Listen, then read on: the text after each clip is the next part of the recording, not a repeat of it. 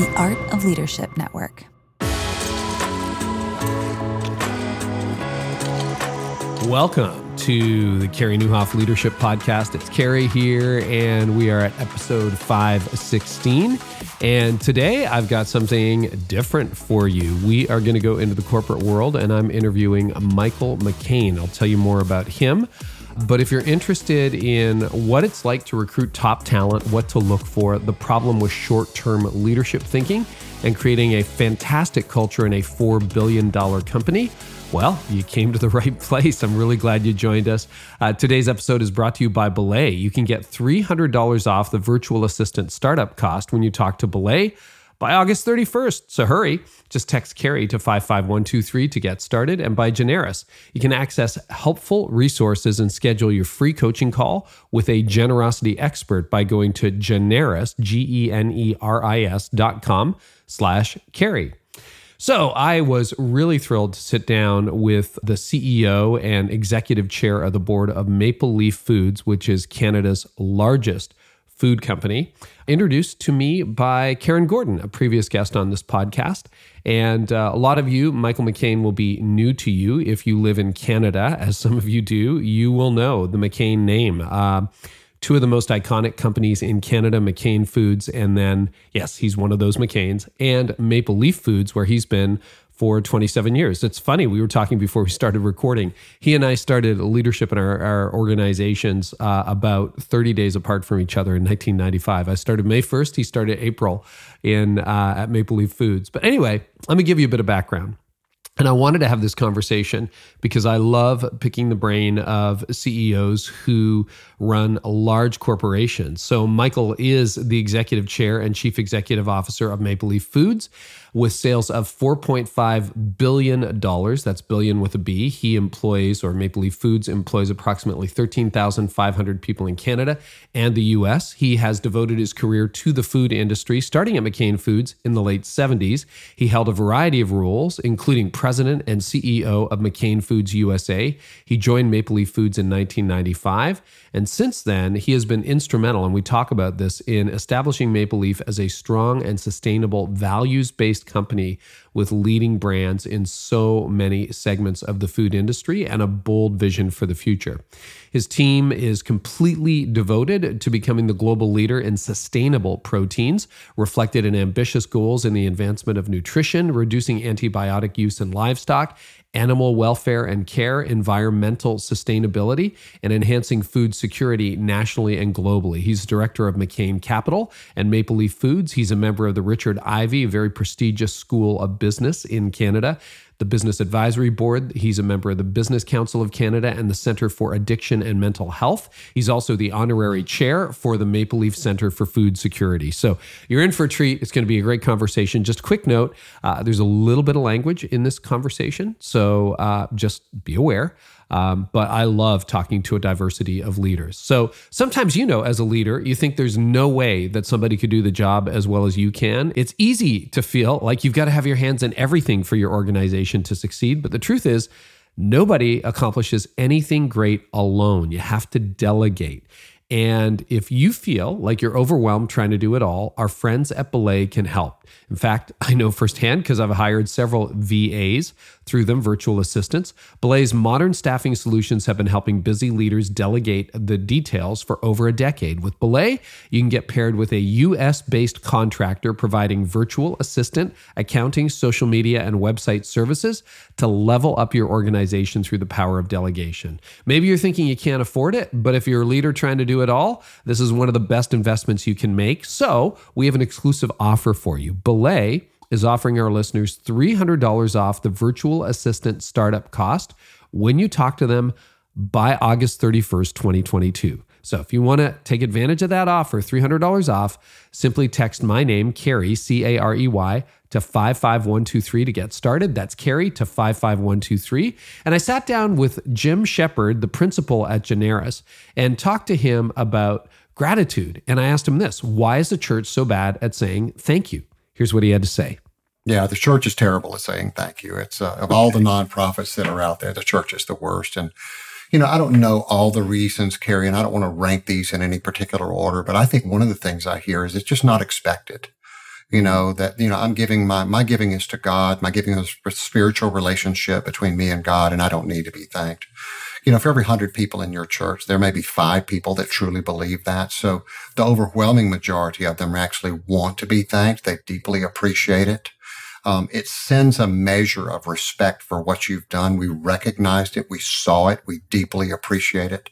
I think they are aware of how important it is too. I think that's out there. And, one of the things that I'm stunned by, Carrie, is how many of them don't recognize that it's really just a best practice among nonprofits. I mean, it really is. It's kind of a permission to play in every nonprofit, not called the church. They fall all over themselves when they get a new giver.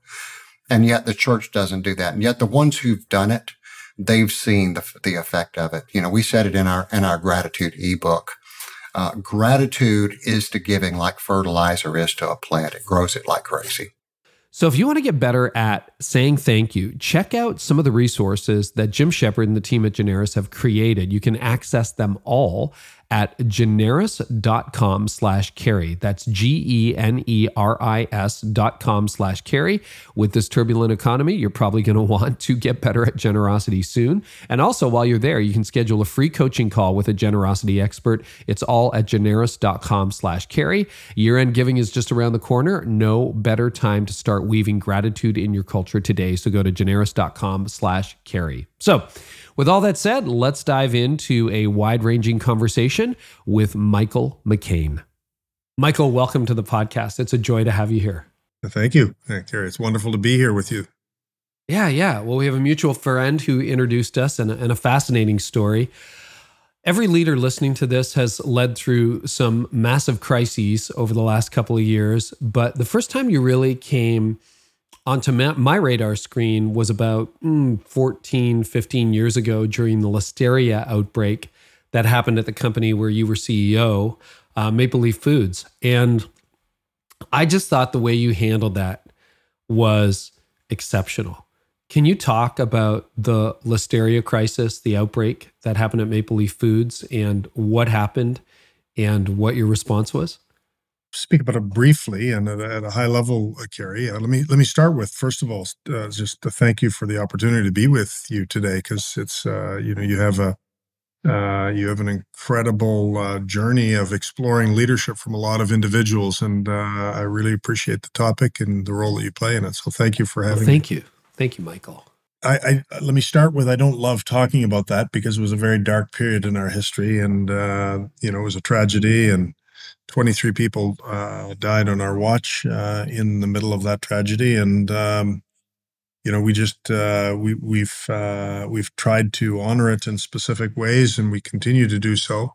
Not the least of which is we had our annual commemoration today, actually, in our team, because we've committed that we'll never forget, but we don't like talking about it in kind of positive terms, if you know what I mean. Sure. We did have a food safety breach, notwithstanding our commitments to food safety at the time, but we had a breach for which we accepted accountability. I'm grateful for the fact that we were able to navigate through that, basically demonstrating 3 things that were important to us at the time, and I think important to the outcome. The first was a sense of action orientation with a high sense of urgency. It wasn't just about talking about the problem. We had to deal with it with real extreme pace throughout the organization.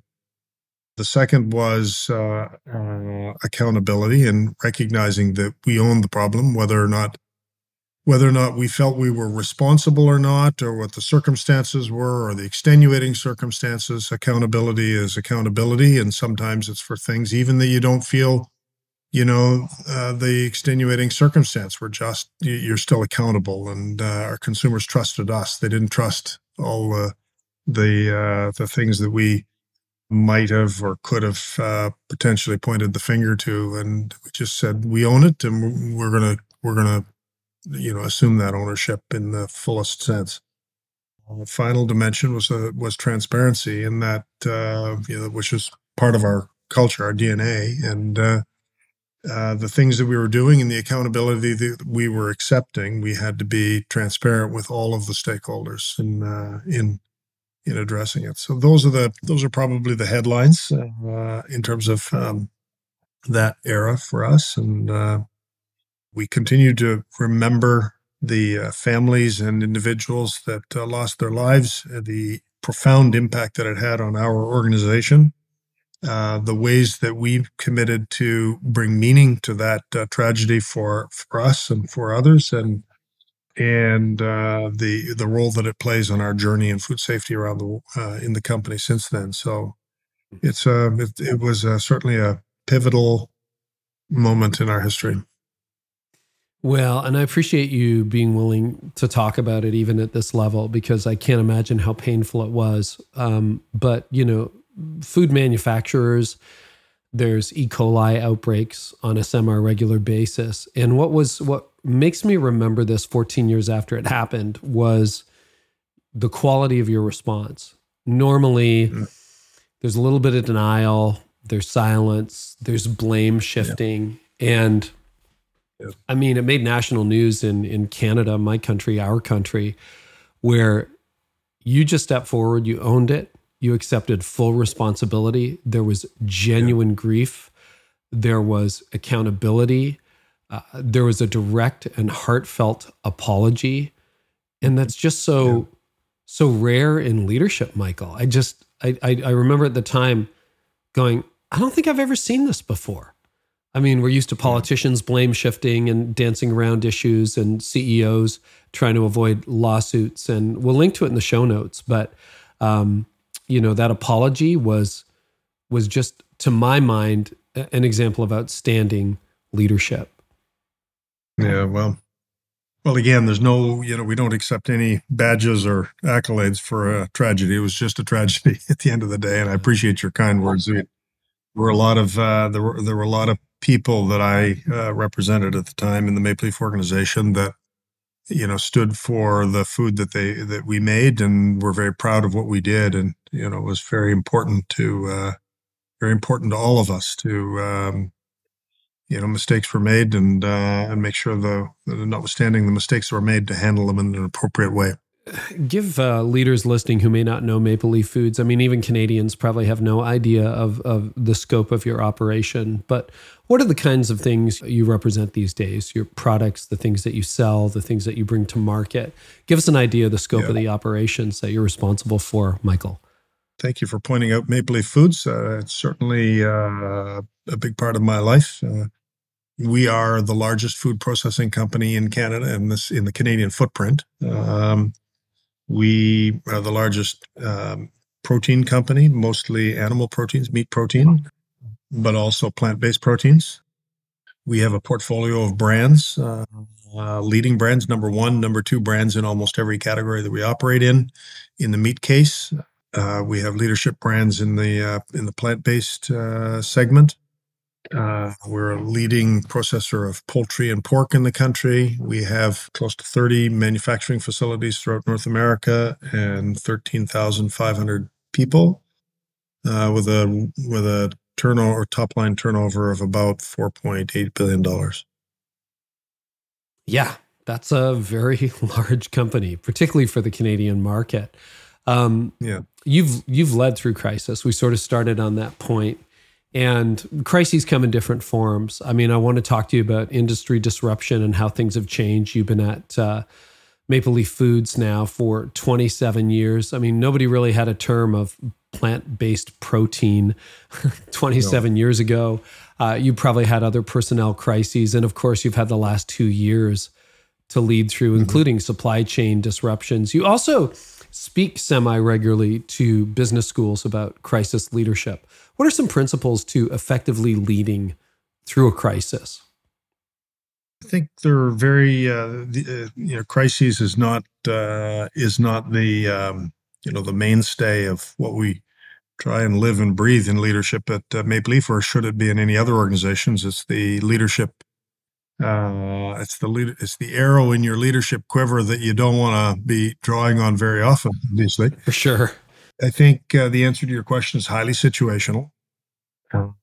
There, in every situation that I've touched, either personally or talked to colleagues or friends that have faced difficult circumstances, each of their situations are unique, and so it's a little bit difficult to say, well, here's the blueprint. I don't think there is one really, but there are probably some common themes. I think in a situational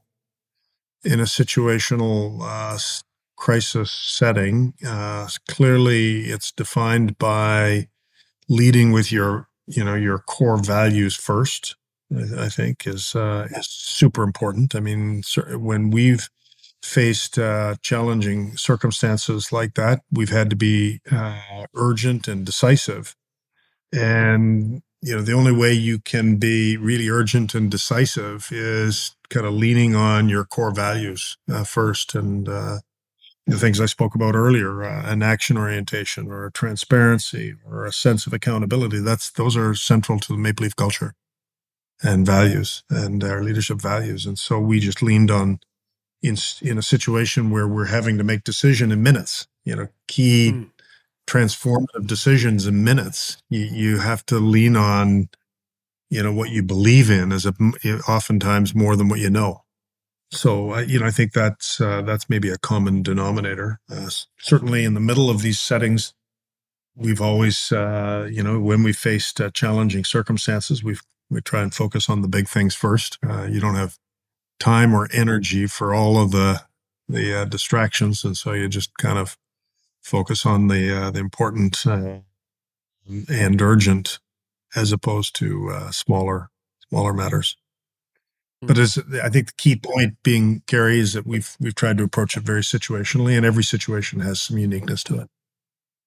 Yeah, and I think leading with your values is a really interesting place to start on that, because you're right. They're the things that guide you. And I want to get into your values later in the interview, because I was surprised when I was doing preparation and research for this conversation, just how values driven you are. But I want to go back a little bit. So leadership style is something that's formed slowly over a lifetime. Who were your mentors, and what did they teach you in the early days of your career when you were an aspiring leader, a young leader? I think I think every leader in a for-profit or non-for-profit, politics or private sectors will must form their own journey and their own blueprint for leadership, and I've tried to do that as well. But of course, you do, through your own journey, draw on strands of DNA from a lot of different people, and that's what I've when I look back, I'm 63 years old now, and I've been in the same job for over 25 years. So you get to be a little bit reflective about how that journey unfolded over the last 25 years, and maybe the 15 prior to that. But there, and I think back of all the strands of DNA on my journey that I've adopted from different individuals who you would classify as mentors. Certainly, I'd put my father, who was one of the founders of McCain Foods. And he and his brother, at the age of 26 and 28, founded a frozen French fry business in Eastern Canada that is now the largest of its kind in the world. And in their late 20s, and he was a remarkable man, and obviously he was a mentor, but he wasn't the only one. I have a lot of differences in how I've approached leadership from my father, and we were very open about our differences, not critical, just not critical differences, and just different approaches to leadership. Other people like, I had a very close relationship with I think one of the finest human beings I've ever met in the Canadian private sector, a man by the name of Purdy Crawford, who was a remarkable individual, just the quality of character that is not replicatable often. And he was on our board, and he was a great mentor. I think of people like my best friend in the world, who worked technically for me, but I would describe it with me, as he was the chief operating officer for Maple Leaf Foods, and we worked together at McCain Foods prior. Rich Land is just a remarkable leader in so many different ways, and I learned so many things from him. And so you just pick and choose different pieces of DNA from different individuals, and you pull them into your own cocktail and of leadership and your leadership belief system. It executes. You execute it from there. So I think that's kind of how it's all assembled for me. Maybe others have a different story, but that's worked for me. So this may be something you don't want to talk about, and if not, we'll just pass and move on to the next question. But you mentioned your father, and again, a highly successful company. If you're not from Canada, you have a hard time understanding how big McCain Foods and Maple Leaf Foods really are. But we do have a lot. I know a lot of leaders who listen to this podcast work with a parent or with a relative. And you mentioned that you had, a different approach or perhaps even different values than your dad. How did you navigate that? And then what would be an example of some of the divergence of approach if you're comfortable talking about that? Because I think that's a sticky point for a lot of leaders, Michael. Yeah, no, I'm totally comfortable talking about it. Again, my father, he started out obviously as a parent, but it evolved from parent into boss and mentor. As we migrated to the Maple Leaf organization, and he was a non-executive chair, and I was the CEO. It evolved to a place of intimacy in friendship and advisor in an advisory capacity. And when he passed 10 years ago, he was certainly my closest friend in the world. And so that evolution is unique. I think I think one of the greatest gifts in my life is to be able to have that kind of relationship with my father through his lifetime. And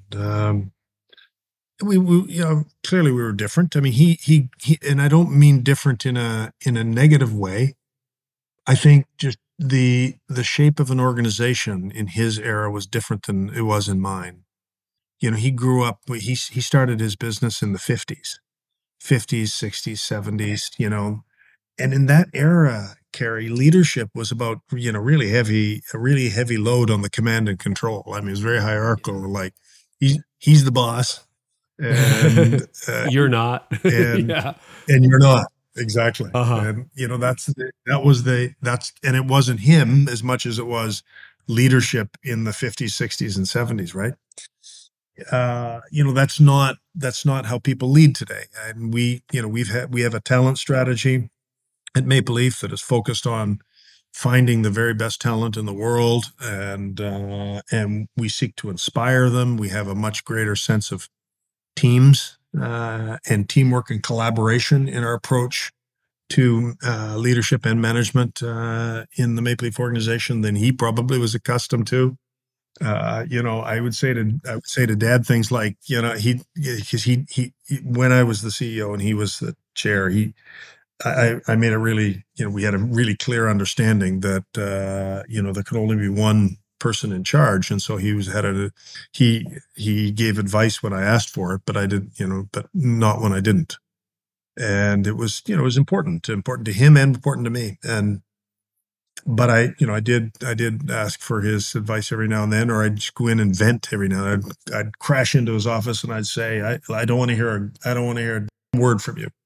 I don't want to hear anything from you. I just want you to listen. All I want you to do is just listen, because I need somebody to vent with. And he was very good at it, actually. And but he would comment every now and then. I'd go in, for example, just to illustrate your question about differences in style. I remember the time when I walked in and I said, "Oh boy, we've got this major change initiative." And he said, "What's your biggest challenge?" I said, "My biggest challenge is getting alignment." And he said, "Well, what are you talking about?" He said, "Well, getting alignment, getting everybody aligned." He said, "Well, that's easy. Just look at everybody and say, get in line." And I said, "Well, look, Dad, it just doesn't work that way anymore. I'm sorry, but it doesn't work that way anymore." So it's just, I think it's more a generational thing than it was, differences. But we had the kind of relationship we could both joke about that and talk our way through it. So you are really big on culture, and any read through an annual report or research would show that that's really important. Where did your views on corporate culture kind of come from, and why do you think it's so important to develop a clear and distinct culture as a leader, Michael? Well, first of all, it's important I think, to have a definition of both culture and values, at our fingertips. And I don't think, Carrie, that necessarily two people would define it the same. Our view is that culture, in its most basic form, is best described as how people behave when nobody's looking. And as the leader of an organization, actually, that's probably the single most important thing I care about, is how people behave when I'm not looking or anybody else is looking. When they're on their own, which is the majority of their time, how are they going to behave? They make decisions, all day long. They use their time. They use their resources all day long, and how they behave when nobody's looking is really, really important to the success of the organization. Uh, in the Maple Leaf context, I think there was a critical point of distinction, because I am a product of the McCain organization. I came out of McCain Foods. My father and his brother never once in their entire leadership of that organization, never once uttered the word culture. They didn't talk about it. They never spoke about it. They never talked about leadership values. There were no posters on the wall. There was none of that. None of that. And yet they had a very, very, very clear culture in the organization. Why? Because they hired people consistent with their view of leadership behavior.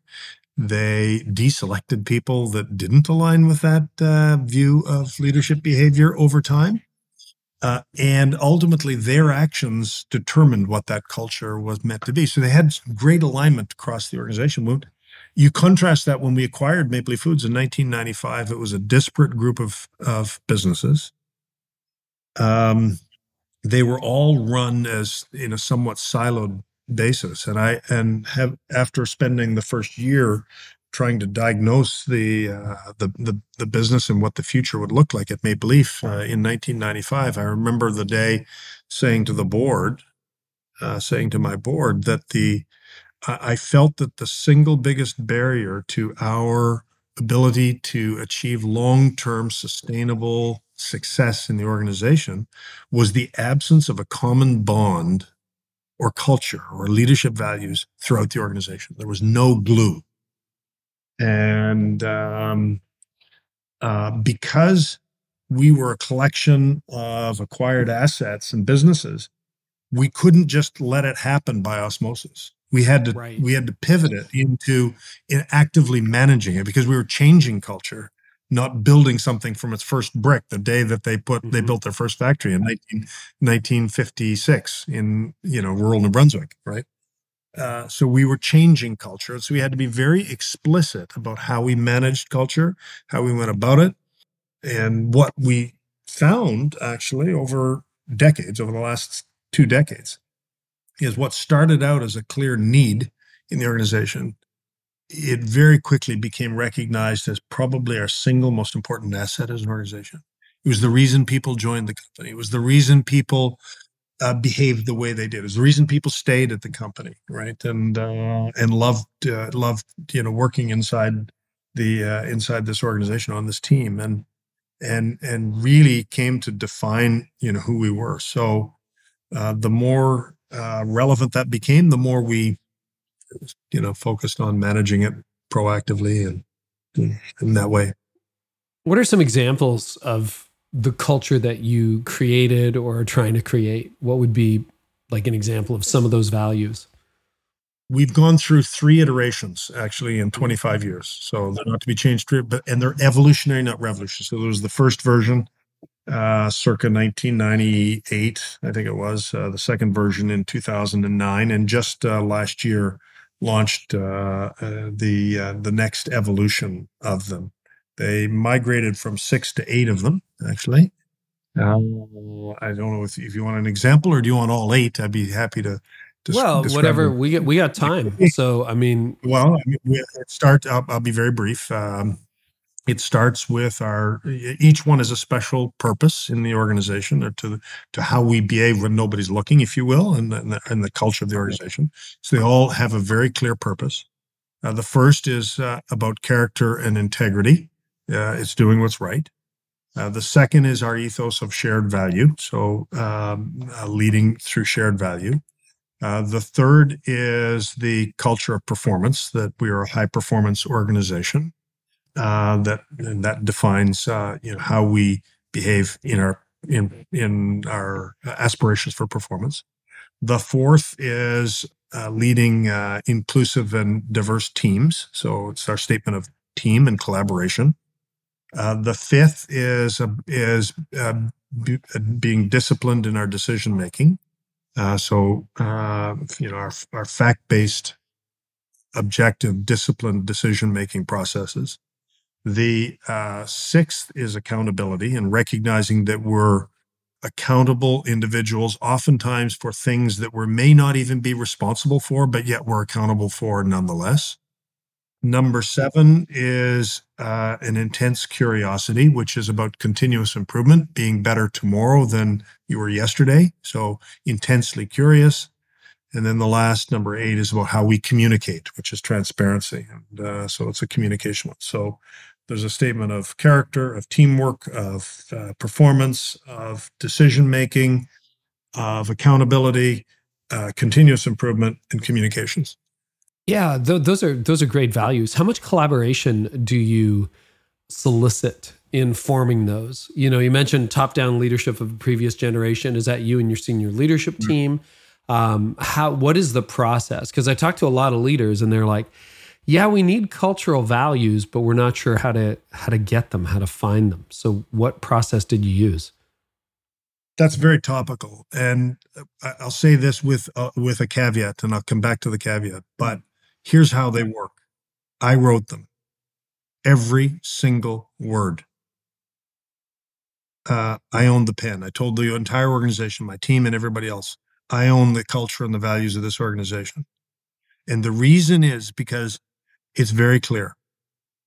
Culture is created not by the poster on the wall and the words we choose, but by how I personally behave and what I'm willing to champion and how and my actions are going to define the real culture, not the poster on the wall, but the real culture and values of the organization.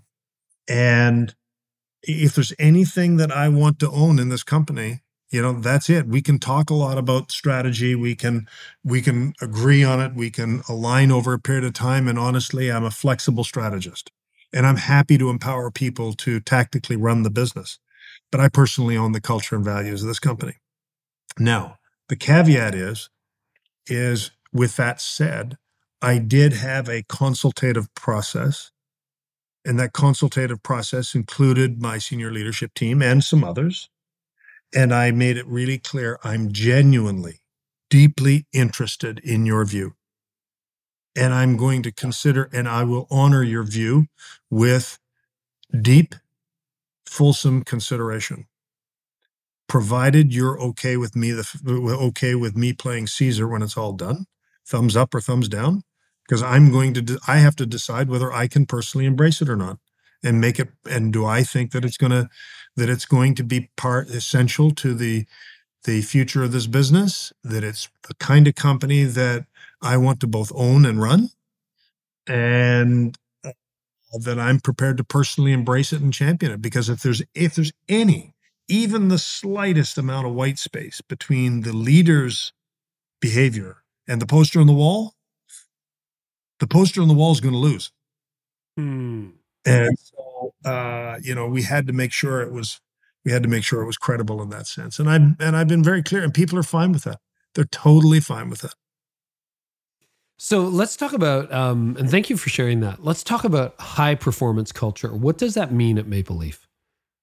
What it means really, because I think, we do have the aggregate of our culture is a performance orientation. I like to think of it as, a collection of Olympic athletes and not house league players.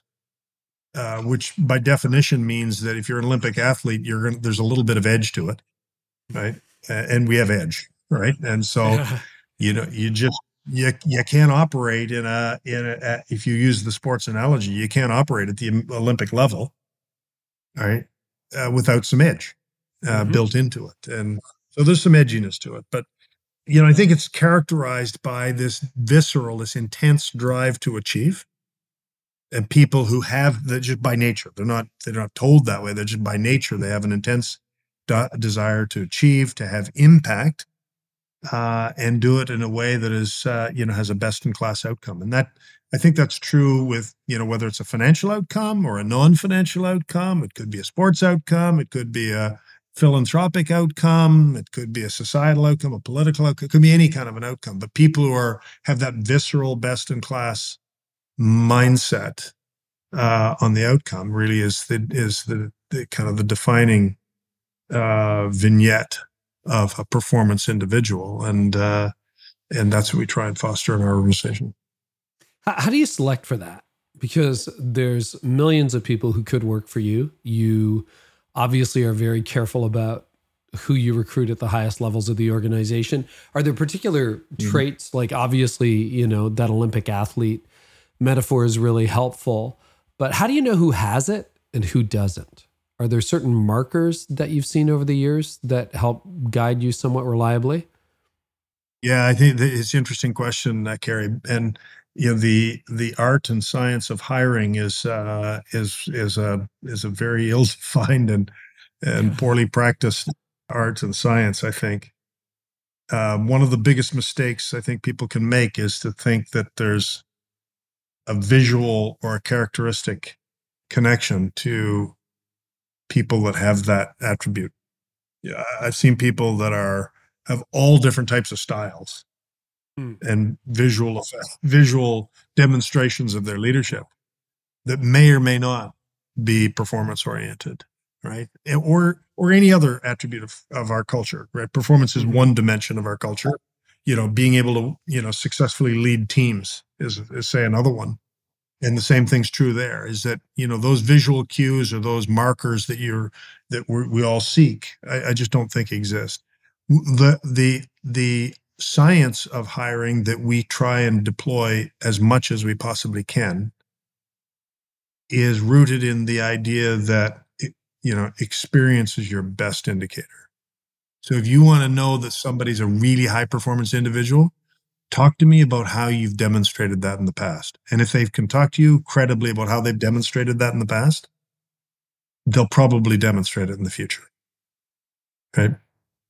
So we follow basically very granular experiential interviewing techniques. I really appreciate that, and that resonates. How do you navigate that? Let's say, and you're probably not hiring a 21-year-old senior executive, but you clearly have 21-year-olds working in your company. A lot of people would say, well, that's easy to spot at 40. Either you did something with your life or you didn't. You've got a track record. Are there indicators you would look for, even in a teenager or a college student, that would indicate that they bring that kind of experience, that kind of aptitude to the job? Like, what are some of the markers you'd look for in a younger, just starting out potential hire? Sure. I mean, look at people, look at somebody who just graduated from high school and how they lived their life through high school. Right. I know young adults that did they were extraordinarily social, and they were extraordinarily studious and had great marks, and they were the captain of their a particular sports team. And well, how the hell did you manage all that? And well, they did. So I think you can see these attributes very early on, right? And again, you can see it experientially just from how they live their life as individuals, as young adults. I talked to some amazing college students, amazing in terms of what they accomplished, what they've done, and what they've accomplished in a very short period of time.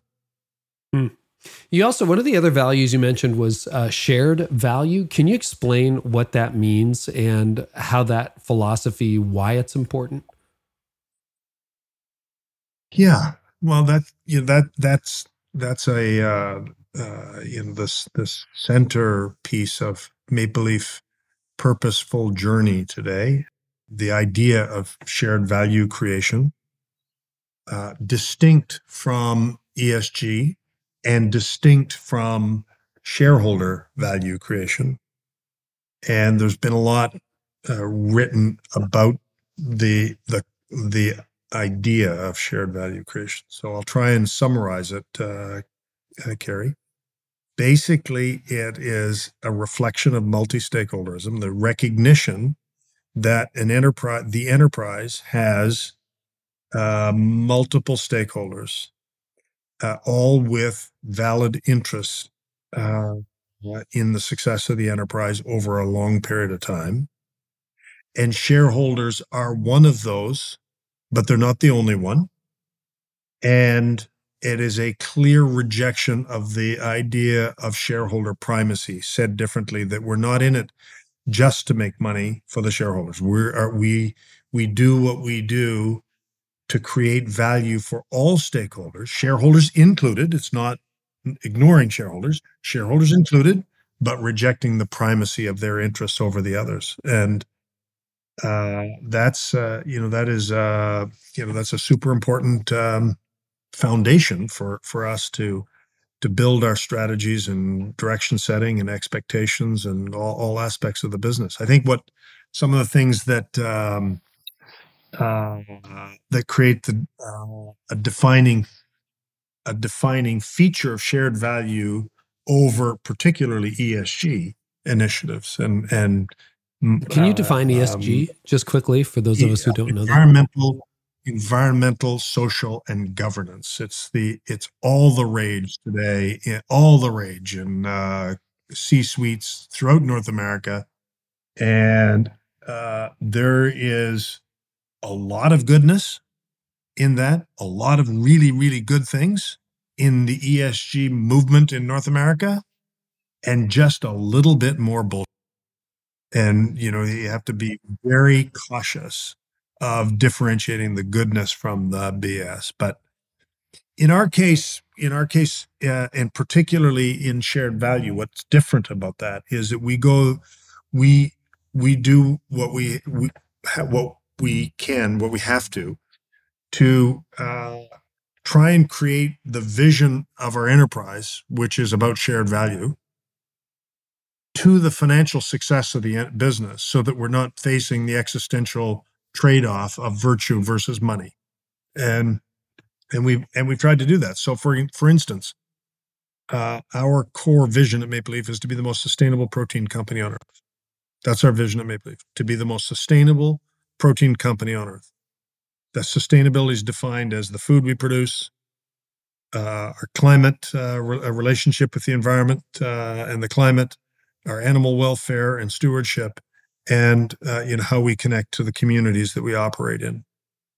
Those are the core stakeholders that we are focused on, in addition to our people, of course, in addition, obviously, to our people. But that vision of being the most sustainable protein company on earth and creating value, long-term value, and we've defined what that is for each one of those stakeholders, is really important to us. And as part of our strategies, we bake that into every strategic initiative we have, every one. It's what Maple Leaf people wake up in the morning thinking about, is how to further that vision in their own particular domain. The outcome is good also for our shareholders, because we've also connected that we've also used that as the cornerstone of our marketing strategies. We market all of our brands as being the first carbon neutral brands in the meat case in North America. We are the first carbon neutral food company in the world. First large scale carbon neutral food company in the world, still are today. To the best of my knowledge, to the best of my knowledge, the only one today that is carbon neutral now, not 10 years from now. Right now, as you and I are having this conversation, carbon neutral. Well, we try and monetize that. We put it on our packaging, carbon zero, carbon zero food product, right? We are leaders in North America in sustainable meat. We are leaders in North America raising animals without antibiotics. right? Because it's really important part of the future of the industry. We market our leadership in animal welfare. We connect our brands to our work in food security, and so I can demonstrate to the shareholders that yes, this is right for all those other stakeholders, but it's good for you too. So so it's that's one of the differences between shared value and other initiatives. No, I really appreciate resonate? that. Yeah, it really resonates. A little quick story for you. And then, because I think I read this in one of the documents that your team sent through on sustainability. And one of the problems with being a publicly traded company, Maple Leaf Foods is a publicly traded company, correct? Yes. Yeah. Yes. It is. So you've got shareholders you have to report to. I remember being in line on Toronto Pearson getting on board an Air Canada flight. And I never do this, but I struck up a conversation with a guy ahead of me. I don't know how we got it, but I found out he was the CFO of a massive, like multi-billion-dollar retailer, and he was flying to New York. And that retailer, I don't want to name it, was in some trouble, having the usual retail's not doing particularly well in an online economy kind of thing. And I said, boy, that's a tough problem to get through. And he said to me, I mean, this is a 5-minute conversation, so I don't know why he's giving me this information. He goes, oh, listen, Kerry, I know exactly what to do as a CFO. It's just I can't do it on 90-day timelines when I have to report to shareholders. He said, I know how to turn this company around. Just the market won't hear of it because it's long-term thinking, not short-term thinking. And I haven't forgotten that conversation. And the company's still struggling a couple of years later. But I think a lot of leaders feel that pressure. They feel that pressure. I've got this elder board. I've got this governing board. I've got these stakeholders that want immediate results. When you realize the change you need to make might take 2 years, 5 years.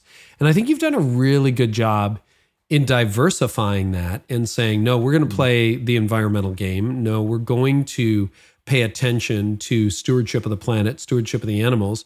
And that might not have an immediate result, as in the next 90 days. How do we, maximize shareholder value in the next 3 months? But I think that's a really brilliant thing. Can you speak to how you learn to manage the short term versus the long term and yet satisfy shareholders over the long run? Because I think there's something really big there. Yeah, there is. There really is. I'll start with Kerry. I come from the school of thought that short-termism is one of the most perverse and destructive dimensions of modern capitalism. I personally think that steps should be taken to try and change the horizon, the lens of horizon in many large-scale public companies. Yes, we are a public company, but I also, important to note, and I have a bit of a gift/luxury in the sense is that my family own 40% of it. So, that gives me an owner-operator lens that, by definition, we can, I'm, and I, we, in the spirit of full disclosure, we tell all of my shareholders that, like, honestly, from a lens perspective, and how do I look at the business? Do I care about the next quarter and the next year? Yeah, of course I do. You want to win the Stanley Cup, you need to win games along the way. You can't just be focused on the cup, right? You got to win some games along the way. Of course you do.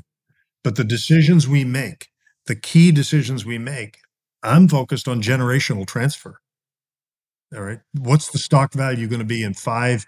What's the share value going to be in 5 and 10 years? Right. Not next week and next quarter or the next, next year. That requires a certain sense of responsibility, though. And the reason, the most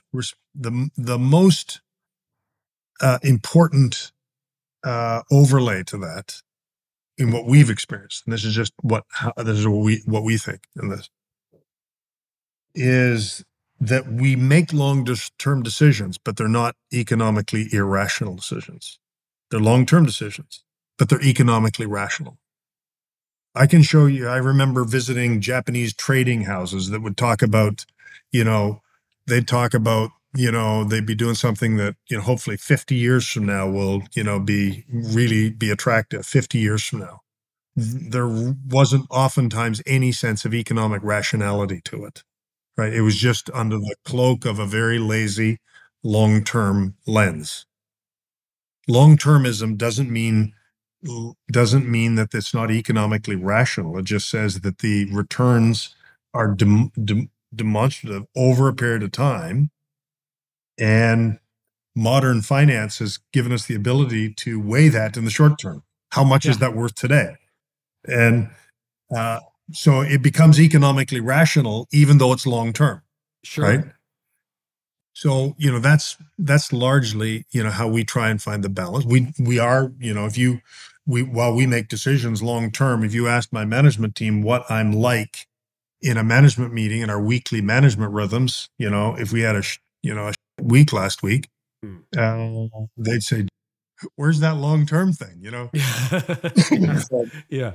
but because it's just part of that performance thing is that you still want to be a performer every day of the week, right? And that's part of our culture. But the decisions we make create value over time, and I think that's that's super important. So my wife and I were both born in the mid '60s, and we sometimes joke because we love food, and we were buying organics back in the '90s, that kind of thing. But we probably grew up. I don't know whether you would agree with this, but the '70s had to be probably the worst nutritional decade in the history of humanity. Most of the food was plastic. The cheese was plastic. We had milk in from powder. There was so much processed food and so much canned food. There was spam. There was all that stuff. And then, in the '90s, people started to get a little more health conscious. And obviously, the last decade has been a real transformation in that with the move to organics and sustainability, et cetera, et cetera. But what that's probably meant for you as a food services company is a lot of change over the years. And Maple Leaf Foods, again, I think is a leader in sustainability. Can you talk a little bit about that change management process? Because that is a tidal wave of change in food services. And what have been some of the opportunities and then some of the challenges of really transitioning how a whole industry operates? Yeah, I've obviously at my age and stage spent a lot of time thinking about the episodic shifts that have occurred in consumer behavior and what's that meant for our industry over a long period of time. If you narrow it down just to consumer behavior, yeah, clearly in the '60s and '70s, nutrition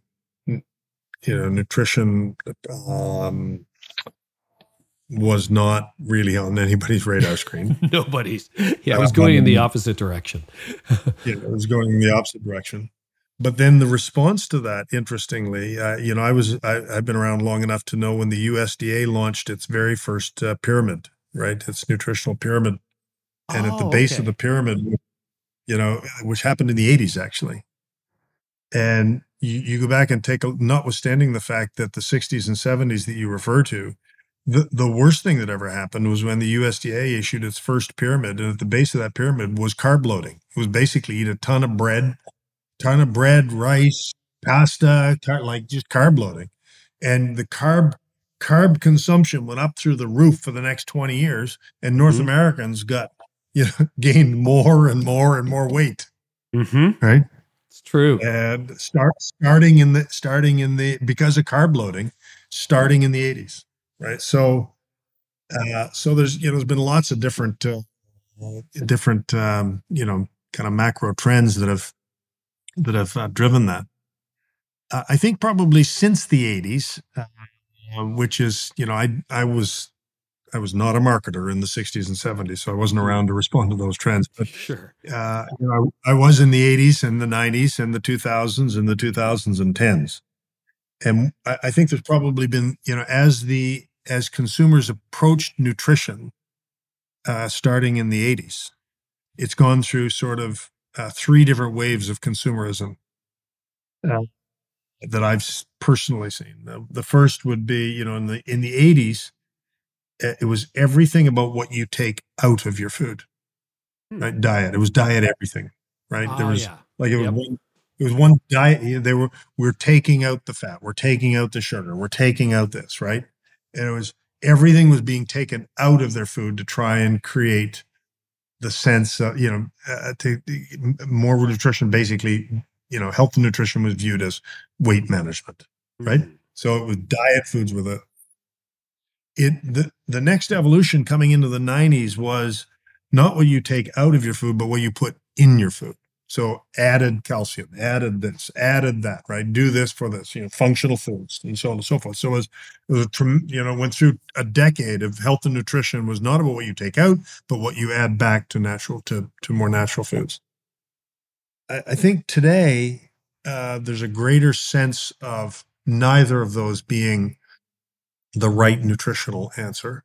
Today, it's more about balanced consumption. People recognize that, the human body was built for balance, and nutrition is really about balance. Your grandmother probably had it right all along, which is a little bit of protein, a little bit of starch, and tons of fruits and vegetables. And she probably coached you on that, and she probably had it right all along. And, there's no good foods and bad foods. It's just about good diets and bad diets. I love a good chocolate every now and then. I love a good chocolate, but I can't eat a whole bunch of them. I can only have a little bit every now and then because I know that that's not good for my diet, yada, yada, yada, yada. And the final change I think that's occurred in the last 10 years that's really meaningful is the evolution towards responsible consumption. And where people are saying it's actually my consumer dollars are going to increasingly go towards products and companies that I feel are behaving responsibly and have some kind of a responsible place in our society. For example, our sustainable meat offering is growing at high double digits every year. We're one of the leaders in North America, and it's now close to 20% of our portfolio now is in sustainable meat.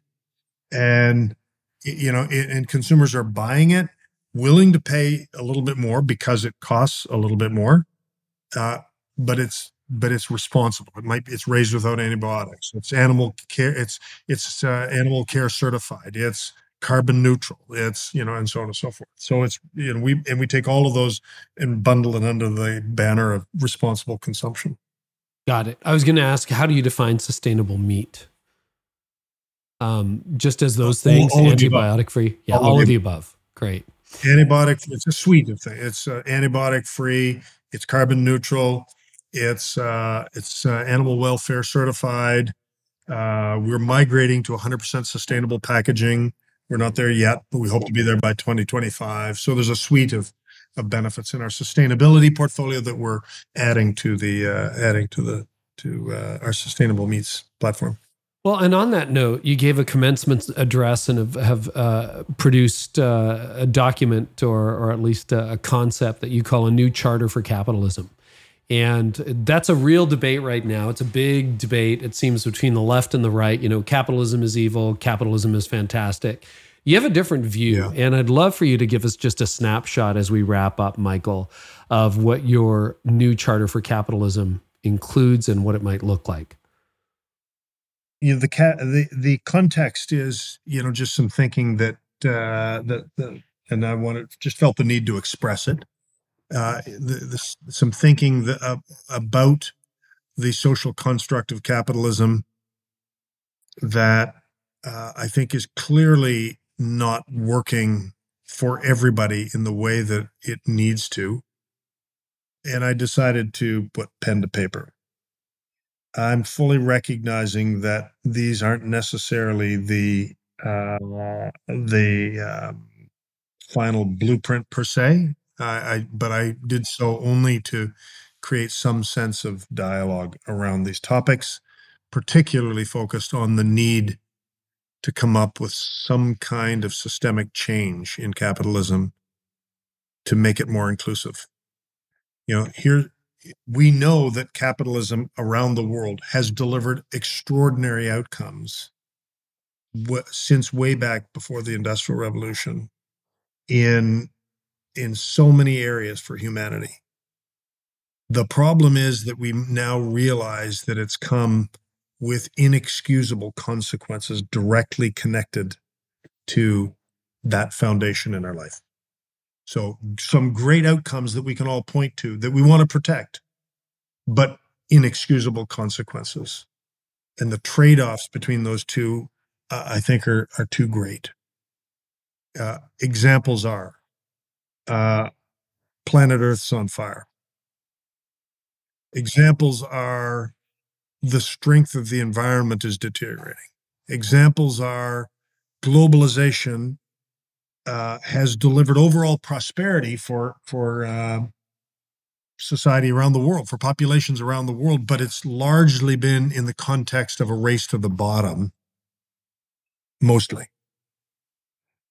There's been an intolerable rise in inequality and social justice in around the world. And we've faced endless human conflict, oftentimes protective of some capitalist-oriented need. So those are the trade-offs that I think that I feel or I've felt are too great, notwithstanding the goodness, the good things that have occurred because of this thing that we hold so dear. I don't believe that throwing the baby out with the bathwater is the right answer. I feel like that we should look for a new charter that builds on what we have, doesn't throw out what we have. And I defined 4 or 5 different, I think 5, I'm going from memory, Carrie, 5 different components of that. And, I don't know whether you want to get into them quickly or Yeah, we can touch on them. Well, let me summarize. Number 1 is the idea of formally recognizing multi-stakeholderism, right? Equally. Like we talked about rejecting earlier. the primacy of shareholders. I think multi-stakeholders the recognition of multi-stakeholderism is essential in a new version of capitalism, right? And it's astonishing how many people in the business community don't speak that language, right? And they need to, right? We have to recover that, so it's essential. Number 2 is I do believe, as we talked about already, that short-termism is one of the modern curses of our society. And there are specific tools that the capitalist society should embrace that specifically disadvantages short-termism in favor of long-termism. There are things that can be done, tools that could be applied that would accomplish that. And what would an example be of something that would discourage short-termism? Well, that you'll scratch on specific solutions, and I think there are ideas out there. I don't want to pretend to believe that any of the ideas are mature enough that they could be executed overnight. But here's a little, for instance. It's just a micro example, not a macro example. There are countries in Europe today that say you can't vote as a shareholder until you've owned the stock. You get all the economic interest, but you can't vote until you've owned it for 2 years. Or one year, I think. 1 year, actually. Right? Yeah. Kind of makes sense to me.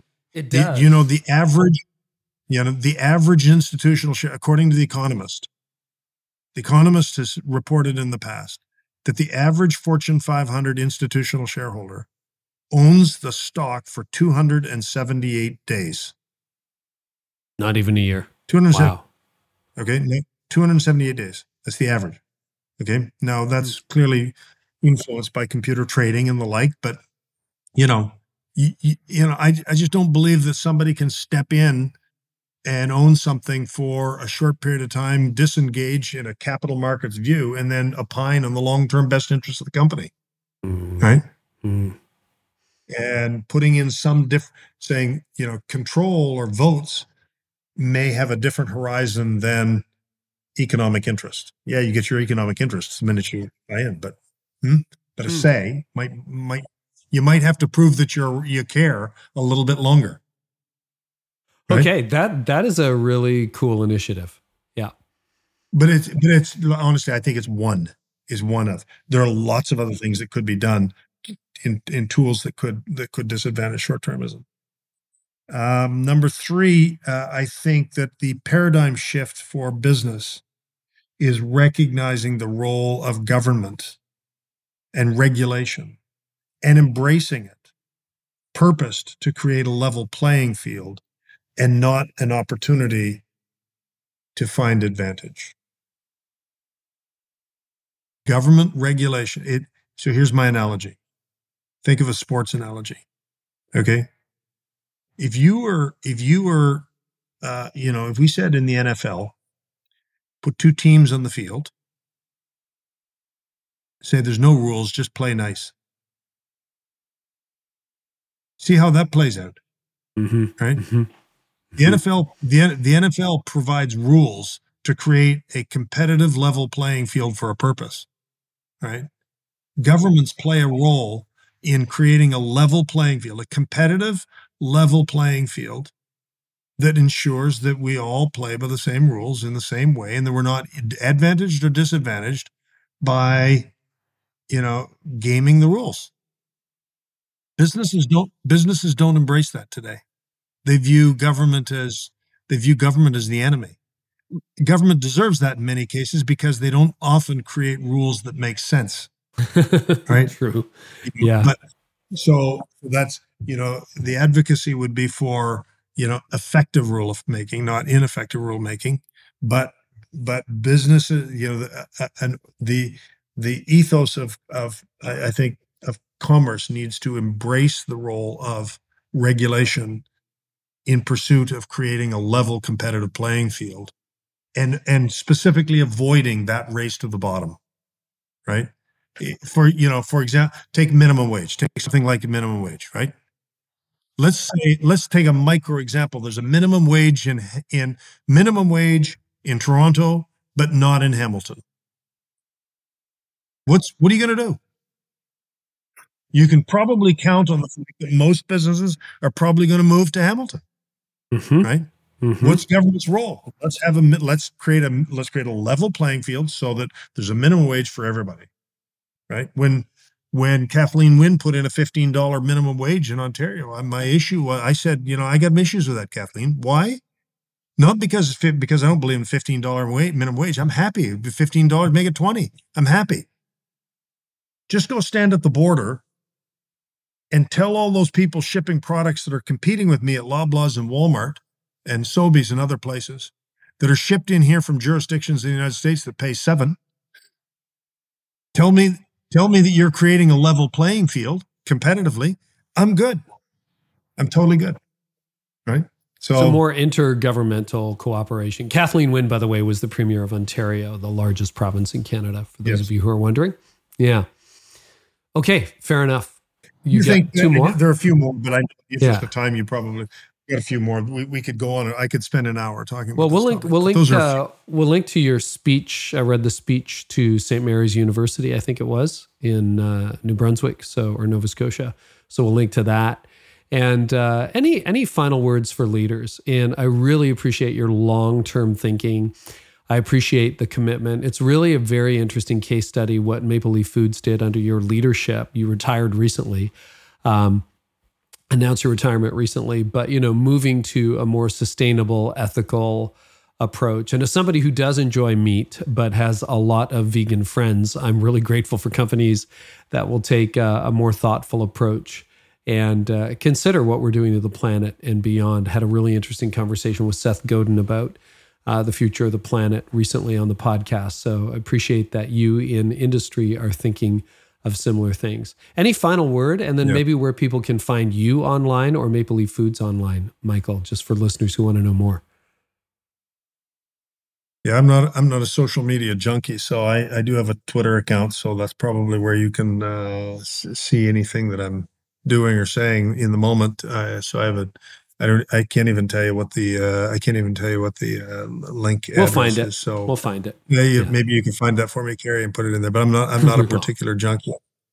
But we have a website, we have a company Twitter account, and I have a personal one, so that I sometimes opine on things from here to there. But look, all I'd say is thank you for the time today. It's been a wonderful discussion on some very substantial topics, and any one of which we could probably spend another hour or two on in discussion on. But these are really, really I think important things for the future of our society and obviously our country and our business at the same time. But no, a lot of it is appreciate the time. existential at this point, Michael, and I appreciate you leading the way on that. And I'm going to be thinking about the problem with short-term thinking for a long time. So thank you so much for being with us today.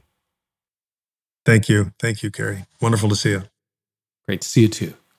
I learned so much in that conversation, and I'm really thinking about the problems with short-term thinking. That can become such an issue for not only publicly traded companies, but for churches, privately held companies. It's like, I just got to have a better month. I got to have a better month. I think, and I love his vision for the future, for a sustainable future. I think there's something to long-term thinking and the bottom line. So if you want more, we have got transcripts and show notes. You can go to carrienewhoff.com/episode 516. You'll find it all there absolutely free. And if you enjoyed this conversation, leave us a rating and review. Just do that on Apple Podcast, Overcast, Spotify, wherever you happen to listen. And we want to thank our partners for this. Thank you so much for Belay. Right now, if you act now, you can get $300 off the virtual assistant startup cost when you talk to Belay by August 31st, 2022. Just text Carey, C-A-R-E-Y, to 55123 to get started. And by Generis, you can access helpful resources and schedule your free coaching call with a generosity expert. Simply go to generis.com. That's GENERIS.com/Carey. And, well, you'll access all the resources and get a free coaching call while you're at it. So next episode, my good friend Jeff Henderson. This one came from the heart. He is an author and the founder of the Four Company, for many years a pastor, also worked at Chick-fil-A. And well, we talk about career indecision, how to know when it's time to leave, and it's a very personal, moving conversation. Here's an excerpt. I don't know if you remember this or not. I think you do, but you gave me so much great advice. But one of the best pieces of advice you gave me was, Jeff, you'll be surprised by how quickly you're forgotten. Don't be surprised. And thank you, Gordon MacDonald, for giving me that advice. But yes, I do. I'm not a very nice friend, am I? No, it's true though. And that's actually helpful. It was helpful because it was not surprising to me. And we shouldn't be surprised because the organization needs to move on. The organization needs to move forward, right? I mean, that was so helpful for me to go, that's right, I'm going to be quickly forgotten. And that's actually a good thing because now, okay, why? Then you have to ask the question, why does that bother me? Also coming up on the podcast, Stephen M. R. Covey, Nona Jones, Sint Marshall, Patrick Lencioni, Chris Anderson from TED Talks, Rory Vaden, and a lot more. I want to say thank you so much for listening and for sharing this episode. I want to tell you about something before we go that I just created for you and your team. So let me ask you something. How are you finding leading change these days? I know a lot of leaders find it really difficult. In fact, you probably got a vision in your head of where you want to go, and you think, but my church, my company, my organization, they're never going to buy in. It's just too bold a vision. Well, what if you're wrong about that? Maybe what you need is a strategy on how to lead change and implement it, and that's what I put together. So if you want a complete step-by-step framework for leading change and minimizing the opposition, minimizing or eliminating the pushback and the confusion that happens far too often when you're leading change, I've got a brand new course called The Art of Leading Change. It's your solution to make the right changes, figure out which ones you should make, which ones you shouldn't, and implement them successfully, even if you're worried that everybody's going to be against you. So if you enroll before August 31st, you will get the best pricing. And you can learn more about that by going to theartofleadingchange.com. When you go there, you're going to get an option. You can buy the course solo, or you can get the course for the same price and get the entire Art of Leadership Academy. I strongly recommend for you to choose the Academy option. We are having so much fun in there. Over 1,000 leaders have joined so far in the last few months. It is a blast, and you'll get all of my courses. But if you want the Art of Leading Change, go to theartofleadingchange.com. I suggest you pick the Academy option, and I will see you inside the Academy. Thank you so much for listening, everybody. Really appreciate you, and I hope our time together today has helped you thrive in life and leadership.